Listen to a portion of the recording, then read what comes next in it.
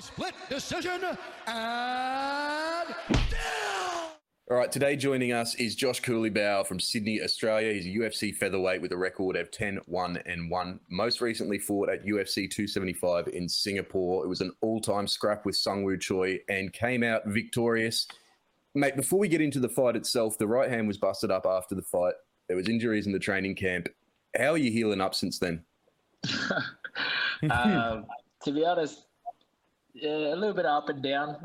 I feel like if it's not one thing, it's another. But I think that's the fight game. I think I just gotta learn to embrace it. But yeah, it's just if it's not one thing, it's another. So just trying to stay positive, I guess, and just deal with one thing at a time.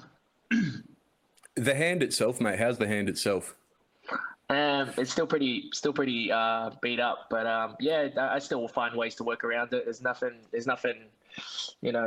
I don't know if you guys can tell the size difference in that knuckle and the other knuckle, but it's still pretty busted up. But nothing that I can't work around. So yeah. Good to hear, mate. She's a thick boy, that knuckle, eh? Yeah. But it's obviously healed up enough for you to play some COD the other day with Jamie Larkey, man. How's that? Oh yeah, it's good, man. It's good. He's not the best at it, so I just came in. I gave a little bit of pointers. So yeah, he's not the best. He's lucky he's good at fighting though. So he's. What was that? What was that for? Was that some sort of tournament day that they held or something? Or no, it was. It's like a promo for the new Modern Warfare 2 that's going to come out. So it's like a trial. You know how they have the demos that come out, and it's basically just like a demo. And yeah, it's just basically just to like promote the new coming out of the Call of Duty Modern Warfare 2. So that's basically what it was. A whole bunch of Twitch streamers and pro gamers that were there, and obviously us useless athletes there. So yeah. Rubbing shoulders with A-listers, mate. On Jamie for a second, you two have sort of come up through the ranks together since back in the Pancration days. What's that been like? You've obviously still got a pretty decent bond now. Yeah, man, that's my boy. Jamie's my boy, man. We've grew up, fighting side by side together, and it's been a really good, healthy competition between us two, because it's like you win one, I win one, you win one, I win one, and it's like we always have to have one up on the other. So it's always been that way, and I feel like it's just it's been good in terms of building confidence, because Jamie sees me out there killing it, and he just gains confidence because, man, I train with this guy all the time, and we beat the shit out of each other all the time. So why can't I do that? So it's we bounce off each other. You know what I mean? We see each other's performances, and we're like, fuck, this guy's doing that to Michael Johnson, and then he sees me putting on a good performance against Sungwoo Choi, and he's just like, fucking hell. So I was like, we bounce off each other. It's a good, healthy relationship, and yeah, he's my boy. He seems like a fun bloke to be around, mate. Just back on your fight for UFC 275. You got snubbed for the fight of the night bonus, and I know it was because of Glover and Jiri in that top card, mate. But after a battle like that, that's got to be pretty rough. Oh, nah. It's that's the thing, is that if you expect to get it, I feel then you only get let down. You know what I mean? I wasn't expecting anything, but it does suck, but I wasn't expecting a 50K bonus anyway, so I was just it wasn't really that big of a deal. But just to put on a show like that, just to show the fans and just show everyone that when I come to fight, I want people to tune in. You know what I mean? So whenever my name gets popped up anywhere, people are like, oh yeah, I need to go see that guy fight. I need to go see that guy. Guy always fights. I want to be somebody that's everyone knows is going to always be entertaining. You know what I mean? So that's my job. As much as I am a fighter, yes, I'm also in the side of entertainment as well. So that's one thing that I've learned, fighting now in the UFC, is that as much as you have to be a good fighter, you also have to be an entertainer, and you also have to be able to sell tickets and put bums on seats and, draw a crowd. So yeah, it's a bit of both. Yeah, just on that, Josh, how do you balance that? Because obviously, you are competing at a super high level. You can't just go and have crazy scraps like that every single time. and kind of, I guess, have a, reckless strategy towards it. But at the same time, you want to have a really entertaining fight to get fans, man. So how do you kind of balance that? Us Jamie. Jamie's always getting into fucking scraps. That dude's always has to, take a couple of hits for him to finally switch on. Don't get me wrong, like, I feel like my style is exciting as it is. It's just that I'm just trying to follow a game plan.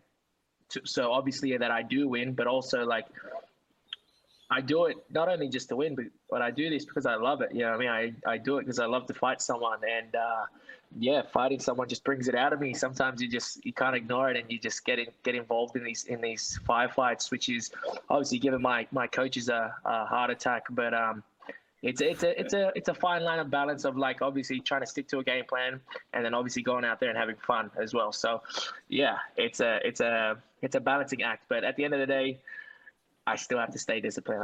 I know if I want to stay long in this sport and keep fighting into my, late 30s, early 40s, I have to be smart about, not getting involved and not getting too many hits to the head. So, yeah. So you want to be going till you in your 30s or 40s. I thought you were here for a good time, not a long time after that last fight. What happened there? What turned that around? I want to make money. I want to make money, and plus, I don't know what I'll do with myself. You know what I mean? I feel like fighting is such a big part of my life, and I feel like I need that I need fighting and martial arts in general, just for to keep me on the straight and narrow. So yeah. Stop you from eating too much KFC, eh? It doesn't stop me from eating too much KFC. If anything, I train hard, right? And it gives me like that like, oh, I deserve, some KFC tonight after I drive home from training. I'll be like, oh, should I go to the drive-thru at KFC? I'm like, yeah, I trained hard today. I'll go get some KFC. He's got that little devil on his shoulder, man. Me and Chris are having a bit of laugh before because we saw on your Instagram story the other day you had the full KFC get up, man. Really trying hard to get that sponsorship, eh? I really am trying to get that sponsorship, bro. But it's just funny because it's just become a thing now. It's like it was literally just someone asking me what I like the most to eat, like what's my favorite post-fire, what's my favorite thing that I crave when I'm cutting weight, and I've always said that it's either KFC or beer, and so I just ran with it. You know what I mean? And after my fight in Vegas, one of the blokes bought me a tracksuit. It was a part of the bet. He goes, if you win this fight, I'll buy you a tracksuit. So that's how it started. He bought me a tracksuit. I didn't know if he was actually going to buy it, but he was a man of his word, and he bought me a tracksuit. So I just started wearing a tracksuit around, and then everyone started to catch on with this tracksuit. Oh, he really does love KFC, but it's now I'm just egging it on. I'm just putting it on now. But I do like KFC. Don't get me wrong, but I'm not that obsessed, That new suit, the one that you put up the other day, that doesn't look like it's off the rack either. That looks like it's a custom-made top shelf piece. It looks legit. I don't know. They sent that to me, and it was like they said to use it like for the next media day, and like they just like sent me a nice little letter saying like, oh, thank you for supporting us. We'd like to support you by sending you some goodies, and yeah. But I don't know. There's some merchandise that like I don't know. It was just. That's pretty fucking cool regardless. So on to last fight. That was the last fight of the contract was against Sungwoo Choi. Rough camp. It was a big pay-per-view. How much does that win mean to you with all that in hindsight? It's massive, man. It's massive because, like, to be honest, I think if I was to have lost that fight and probably got cut from the UFC, I probably would have stopped fighting. I feel like I made it to the top, but I just wasn't good enough to stay at the top. In the elite of the elite. So, I probably would have stopped fighting, to be honest, because it's not an easy thing. You know what I mean? Putting your body through that and it's not an easy thing, and I feel like. Yeah, life moves on, and I just thought maybe if I wasn't good enough, it's like one of those realizations. Like if you're good enough, if you're not good enough, then you sort of got to realize that you're not good enough. You know what I mean? So it was one of those massive stepping stones where I was like, I'm just gonna go out there and leave it all on the line, regardless of how the camp went. yeah, it was definitely a big thing. There was a lot of pressure on my shoulders. Last fight in the contract, not sure if I was going to get re-signed or not. Yeah, it was a lot of pressure. I was fighting a really good guy, a guy that is known for knocking a lot of people out. So yeah, there's a lot of pressure going into that, and yeah, I'm just glad that it all worked out. All the hard work that I put in actually paid off. So yeah. You said it was a hard ride just to get an emotional ride, sorry, just to get there. Can you elaborate on that at all? Does that just have to do with the injuries in fight camp, or was there something more?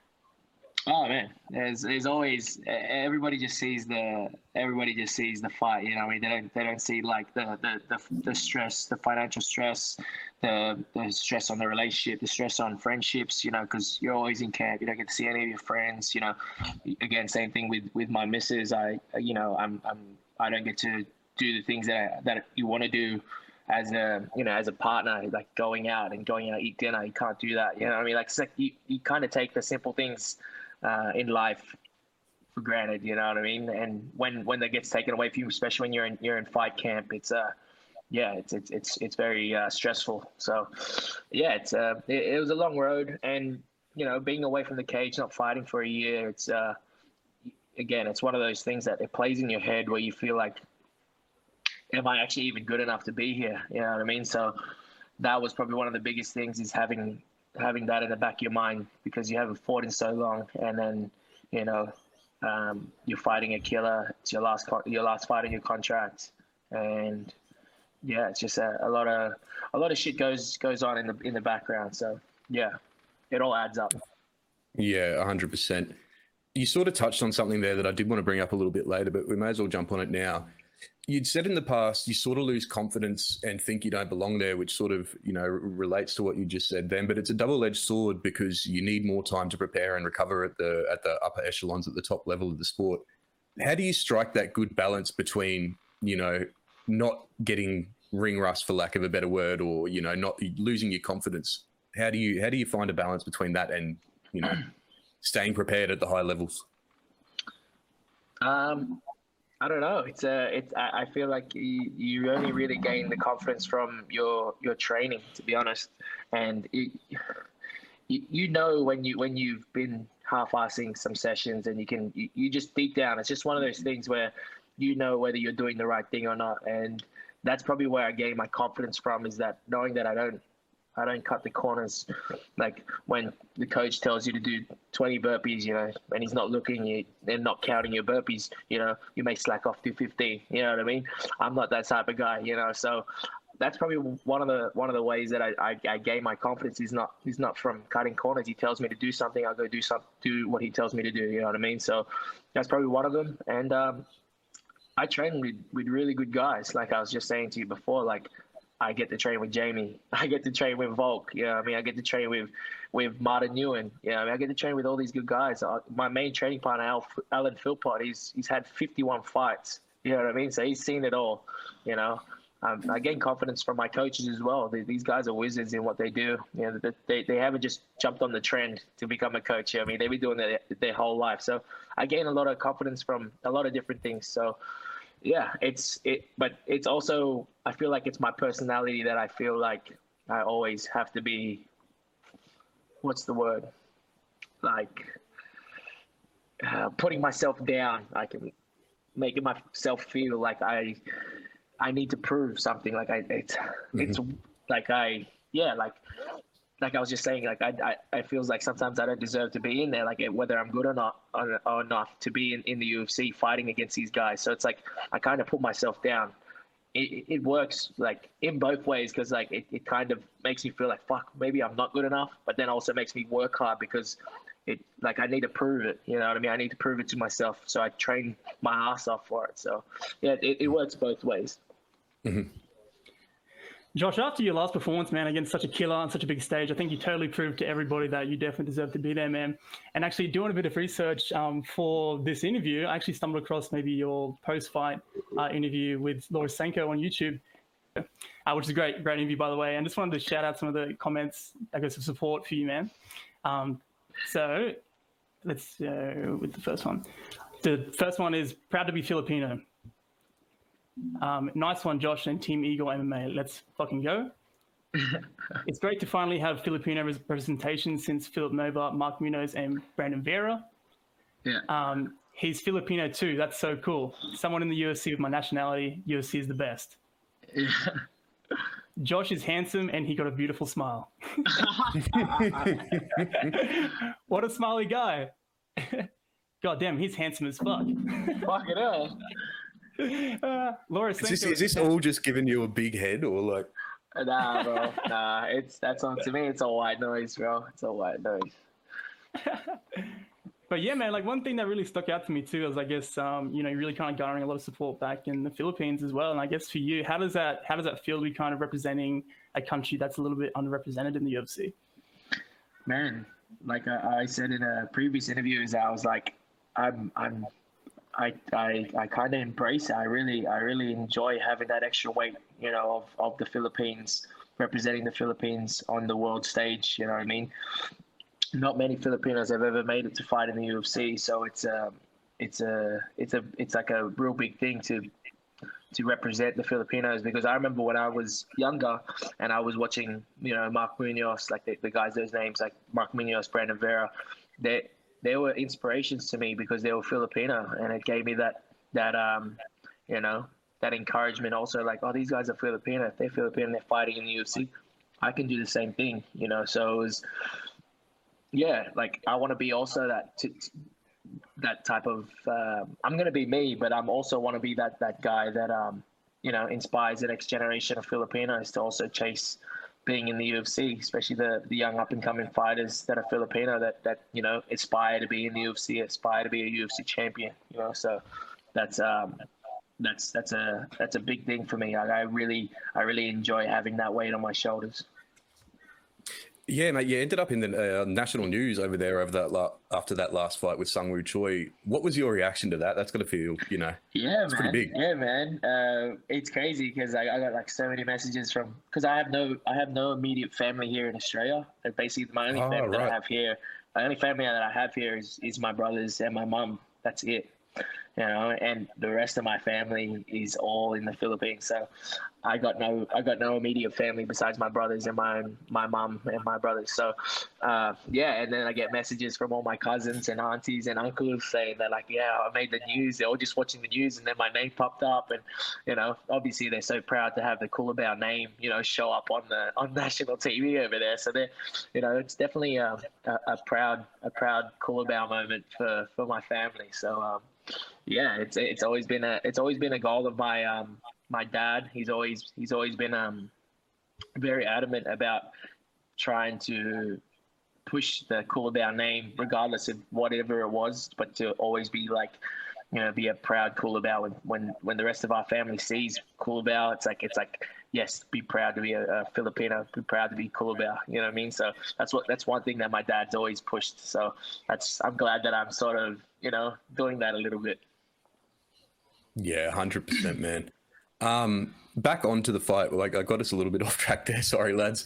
What was going through your head as the when the split decision was announced?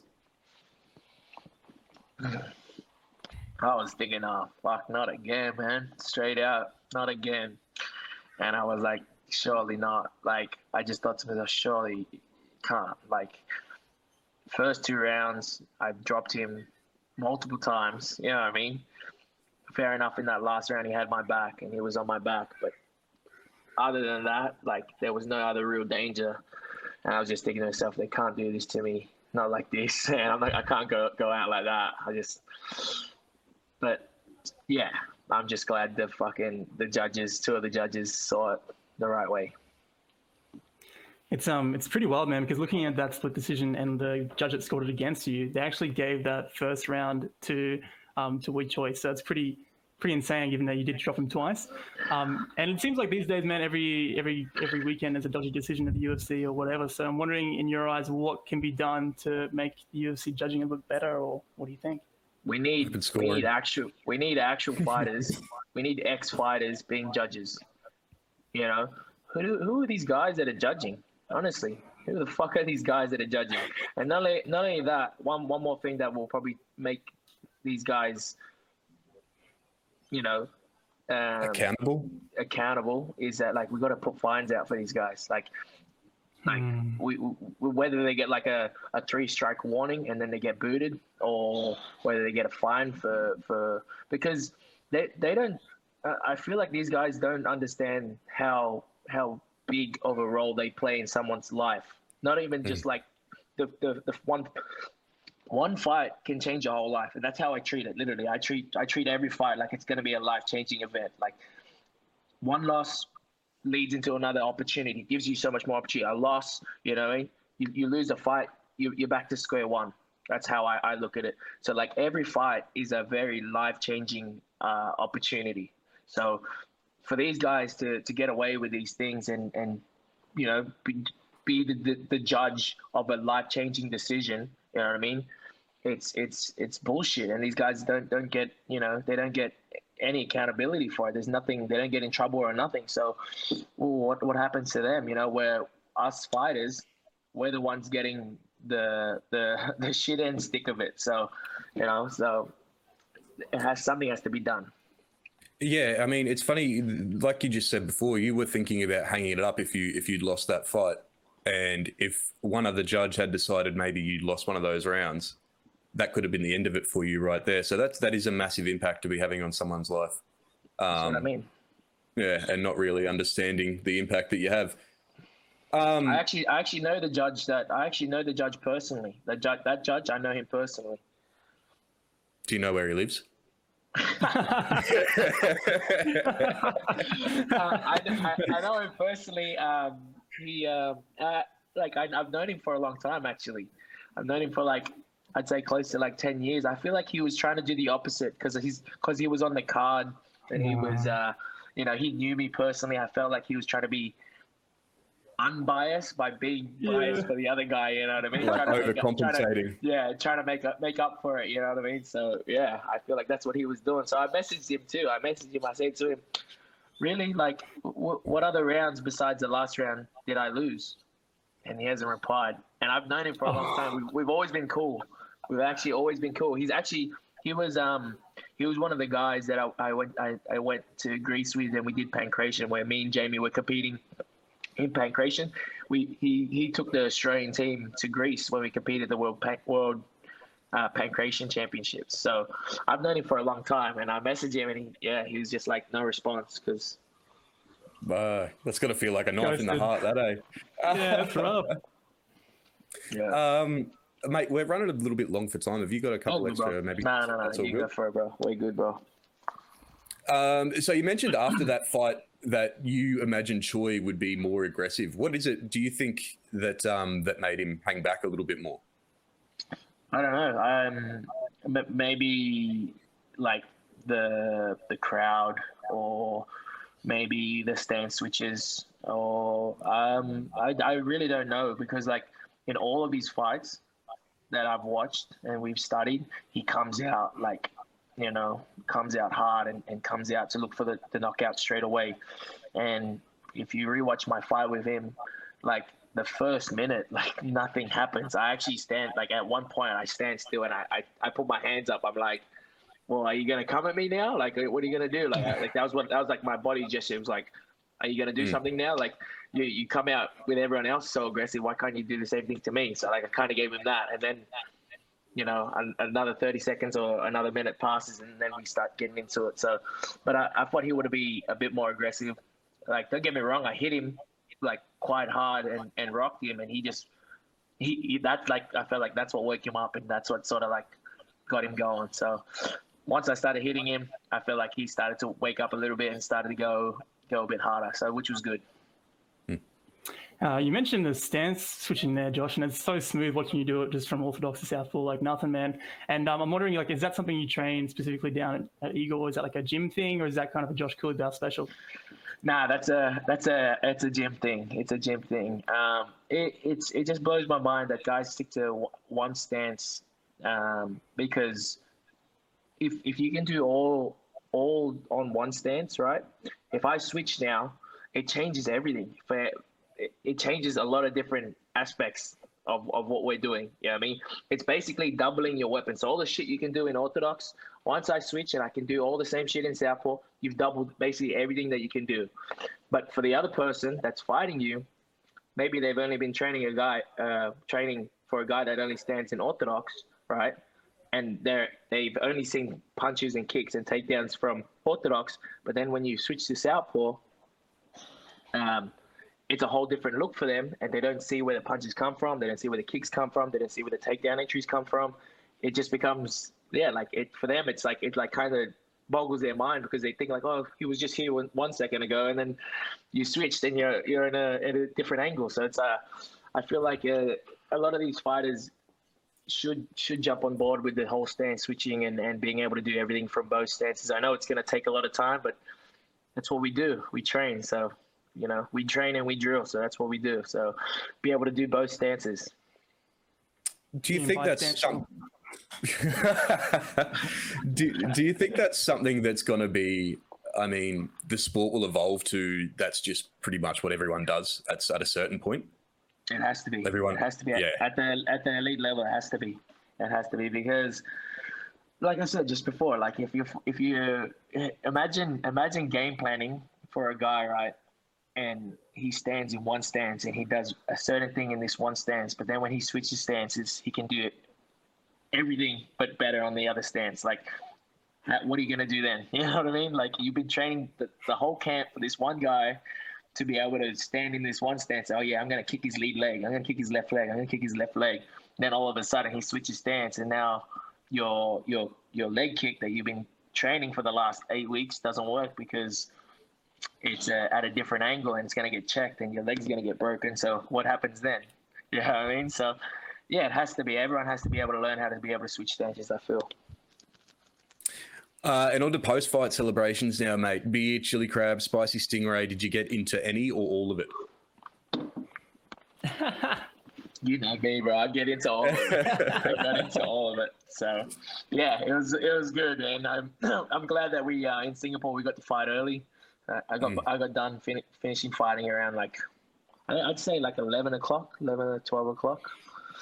Yeah, got finished done with that, and yeah, man, just straight on the beers, straight out to the food market, just straight on it, just everywhere, just traveled everywhere, ate all the good food, drank all the beers, and yeah, had a real good time. What do you recommend most in terms of food over there? Man, I love Asian food. Anything with rice, I can go for it. So, yeah. But the chili crab was next level, man. It's actually really chilly. Is that soft shell? Yeah. Yes. Yeah. And I smash chili all the time, but that chili crab was proper, oh man, fucking got the sweats and everything. That's how hot it was. How did the bowels hold up? What's that, sorry? How did the bowels hold up? Oh, yeah. We won't talk about that. Okay. Rumor has it you hold some sort of record in Skull and Beers in terms of the fastest in terms of MMA fighters in Australia. Is there truth to that? Australia, man. Not even in Australia. I reckon I outskull the whole UFC roster. From the female division to the heavyweight division, I outskull them. The only person that I've really, really had a trouble sculling with is Jimmy Crute. Jimmy Crute, he can skull a bit. And probably, I haven't had a skull off yet, but I'd love to have a skull off with Bam Bam. I think he could smash a beer. But Jimmy Crute's he's on the straight and narrow now, isn't he? Yeah, he's been good. But yeah. He said on his, I don't know if you've read his post where he was, what was it, 6 months or something like that? 6 months sober. And he said, except for one night. Ah, okay. Yeah, that was the one night. Mate, next time you're up in Brizzy, you got to holler at me because I reckon I can give you a run for your money. You drink out of the schooner or you drink out of a bottle? Schooner. Or a pint. Depends on the mood. Okay, depends on the mood. All right, fair enough. We'll sort it out. Let's figure it up. And so, yeah, after the fight, glossed over for UFC Paris, glossed over for 281. Was there any real talks of getting on those cards, or was injury sort of preventing any of that from happening? I really thought that, it's weird. Right after the fight, I thought, oh, yeah, the knock will be sweet. And I'll jump straight back into training a week after or 2 weeks after, and I could be straight back in the camp. And man, just like I said, one thing after the other. My knuckle, my wrist, my elbow went, then my shoulder, and then my neck. It was like just like a whole bunch of shit just going up my arm, and just dealing one thing after another. And then so I knew that I wasn't going to get on the Paris card, but then I started pushing for Abu Dhabi because Jamie was going to be on Abu Dhabi, and that's why I wanted to be on it, because Jamie was going to be on it. And me and Jamie, I've always wanted to fight alongside Jamie, so I was like, man, we've been in the UFC long enough and we still haven't fought together on the same card. So I was like, we have to be on the same card together. So we tried to tee it up. It just didn't happen that way. And then I said, yes, all right, well, if that's not going to happen, then I want to be on the card with all the New Zealand, all the CKB boys. You know, might as well make it like an Australian, New Zealand on that team, on the whole card. So I was like, let's get on that. And then I just haven't heard anything back since. So yeah, I think that's a very unlikely thing to happen at this stage. Fair enough. So it's safe to say you're not staying ready to jump in on short notice on that card. I'm still training. Don't get me wrong. I'm still training, but yeah, I'm gonna need some notice. You know, especially like I said, every fight I treat as a life changing opportunity. You know, unless a short notice fight pops up and they're gonna, you know, compensate me for taking a fight that, you know, could be again life changing. I won't do it. So, Josh, you're sitting just outside the top 15 now. Are you hoping for a ranked opponent next, or what's your game plan here? Man, I'm in no rush. I'm in it. I want to fight all. I feel like there's like gonna be a next wave of generational fighters. Like, there's all these young kids coming up that's the same age as me, and they're all like, you know, everyone looks at them as their next prospects. So there's a few of us. So there's like Sung Woo Choi, there's Nathaniel Wood, there's Charles Jourdain, there's who else? There's a few of us. I can't name them right now, but there's a lot of these young kids as well that's the same age as me coming through the ranks, and I feel like all of us are going to be the next top 15 soon. So any of those guys, I'm in no rush. You know what I mean? Like as much as I'd like to fight ranked guys, all those ranked guys are killers. And, you know, again, I want to get paid to be fighting these killers. So I'm in no rush to get into the top 15. So, and I feel like with this division, I feel like any featherweight can beat any featherweight on any given day. I feel like, obviously, besides the top 5 guys in the featherweight division, everyone outside the top 5, I feel like any of us could beat any of us on any given day. So, yeah. Man, even outside of the top 15, there's a heap of fun options. Damon Jackson was just on the weekend. You had a fight with him scheduled. Is that something you'd like to get back at some point? I asked for that fight again, and then he just snubbed me and said, "Oh, maybe next year, kid." So I don't know if it was like actually maybe he goes and that was an actual next year, or he was like, you know, being a smart ass. Yeah. I don't know. But I asked for that fight, but then I sort of feel like he's just he's a leg humper, so I probably wouldn't want that fight. He's just gonna come to put me up against a cage and hump my leg. So I don't like guys like that, man. If you're gonna come fight, you know, I want the guys that are gonna come fight me. So like Sung Woo Choi, bro, he came in to fight me, and you guys got a fun fight out of it. You know what I mean? So Charles Jourdain, he comes to fight. We fought. Everybody thought that was a good fight as well. So any of the guys that come to really fight me, I feel like we're gonna put on a good show. I don't want no guys pushing me up against the fence, breathing down my neck the whole fight. So I'm going to throw a couple names at you. It doesn't have to be long sentences that you reply with, but I just want to gauge your interest level in getting a scrap in with them. So Dan Ige sitting at, I think, 13 or 14, somewhere around that. We definitely have to fight. We have to fight. Yeah. Me and him, we have to fight. I like his style. I think his style matches up real good against mine. And I just like fighting shorter guys too. So me and him have to fight. Alex Caceres, sitting just outside the rankings. Oh, Bruce Leroy, he's another one, bro. We have to fight. Me and him, we have to fight.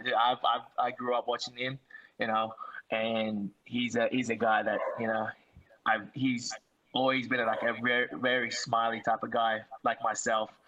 And yeah, I think me and him would be a very, very good fight. he's a super happy-go-lucky guy, isn't he? He's just so happy. Man. Even in the cage, man, he's like smiling at you and shit. And he's very I feel like he's a very cool guy outside of the cage. I know he's real chill and he's real like into. I feel like he's real into smoking weed and mushrooms and real zen. You know what I mean? He's one of those like he's very hippie. You know what I mean?